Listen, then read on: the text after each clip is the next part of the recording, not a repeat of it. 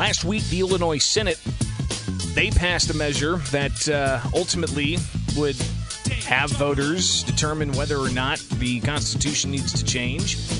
That measure then passed the Illinois House yesterday. Such measures, proposed constitutional amendments, they do not go through the governor. So when either chamber passes that, you get it going on to the voters, and voters will get their say now on this constitutional amendment. What exactly does this constitutional amendment do? Well, to join us to break it down and give us their take is WirePoint's founder, Mark Glennon, joining us here on the WMAY Morning News Feed. Mark, thanks for taking time. Of course, we saw this over the past few weeks. Not much debate had in a Senate committee when it advanced, and then barely any debate at all in the Senate floor. But there was debate yesterday when it comes to this constitutional amendment, Senate Joint Resolution Constitutional Amendment 11. What is this thing? And what do voters need to know about it? Good morning. Quite a bit, Greg. It's more to it than is being reported, and it really is a shame that there wasn't more debate on this. On its face, it clearly is intended to make sure that Illinois never becomes a right-to-work state, which I think most people know about. The majority of states are much more open to making sure that unions can't get into a particular company. They're right-to-work states. Illinois doesn't allow right-to-work. All of our neighboring states, except Missouri, are right-to-work states. But it's far more than that.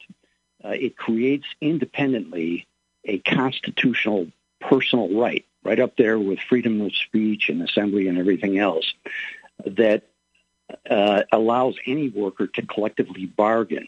And it's really intended to expand the power of public unions. The bill's chief sponsor in the Senate has pretty much said that. And it would have just drastic, open-ended consequences for how much power public unions have.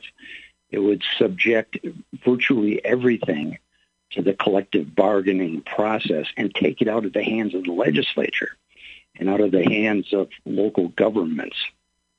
Well, and I think that's one area that a lot of people don't necessarily think about is the local government impact of this, not just for municipalities, villages, counties, school boards, and I know the Illinois Municipal League, along with a whole host of other associations, are opposed to this. But it passed the legislature. What's the impact on the taxpayer, you think, ultimately going to be in a state like Illinois if this thing passes? It's drastic and open-ended. It takes out of the hands of those local officials the power to set by ordinance what the terms and conditions would be. It is truly anti-democratic in that sense because it overrides the action of the lawmakers. Everything would have to be negotiated as a matter of constitutional right for the workers. And we know from Illinois process that collective bargaining process means that the workers always win. The employer loses. We hear that from mayors all the time, that once you're forced into collective bargaining currently, you lose. That's just the way it is in Illinois. We have the by far the most generous rules for workers on the collective bargaining side. So this really can be catastrophic. We're talking with Mark Glennon. He's the founder of WirePoints. You can find more at wirepoints.org. They've got a variety of original articles and commentary on other news of the day. We're talking about Senate Joint Constitutional Amendment 11 that passed both the House and the Senate, and now will be up to voters to determine. Of course, the last time we had a constitutional amendment for the progressive income tax, that failed. Mark, what's your prognostication here? This thing, when it goes in front of voters, do you think that they'll support it, or do you think they'll oppose it? It's a little more complicated than the fair tax, so this is going to require a lot of public education. It's already being misrepresented by its proponents. They spin it as, well, are you in favor of workers' rights and welfare at the workplace or not? Are unions good or bad? No. That's not what this is about. So it's going to be a challenge to educate people. I'm certain this is going to be a huge topic, at least as big as the Fair Tax Amendment was. And I'm fairly optimistic that voters are waking up to what's going on here in the already excessive power of public unions in Illinois. And that's really, this is specific to public unions in Illinois. It has to be the focus. And boy, they better wake up to what this is as big a power grab as I've ever seen in Illinois, and it's unprecedented anywhere as far as I know. So when we talk about the issues in collective bargaining, I'm typically thinking, hours worked, insurance costs, overtime, allotment, minimum manning type of things. But Mark, it even gets down into some real small details as well. And I harken back to a story I recall, and I might be a little incorrect on this, but I think there was a collective bargaining unit at one point that worked in the state of Illinois. And and again, somebody might be able to correct me. It's been years since I've seen the story, and I'm just thinking of it now. They had water fountains, right? For the employees to go and enjoy water fountains. But then somebody started with the state bringing in like bottled water for everybody, and they somehow got that to essentially be the ongoing policy because it was offered up. And there was no way to diminish that. Are we ultimately looking at everything from not just hours worked to salaries, all the way down to insurance and policy issues and workplace environment issues that ultimately could be enshrined and put into stone? Even beyond that, Greg, it uses the phrase economic welfare is part of what they can collectively bargaining for. And recall that the Chicago Teachers Union, for example, has tried to get in broad policy measures unrelated to the workplace, affordable housing, rent control, things like that. And that economic welfare term isn't clearly tied to the workplace and the wording of the resolution.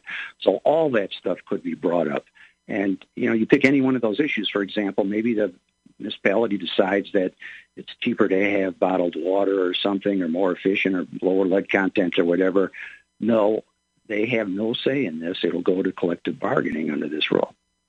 Mark Glennon, WirePoint's founder. Again, you can find their work at wirepoints.org. Something else I wanted to touch base with you briefly on, because we'll, of course, have some time to unpack this proposed amendment further.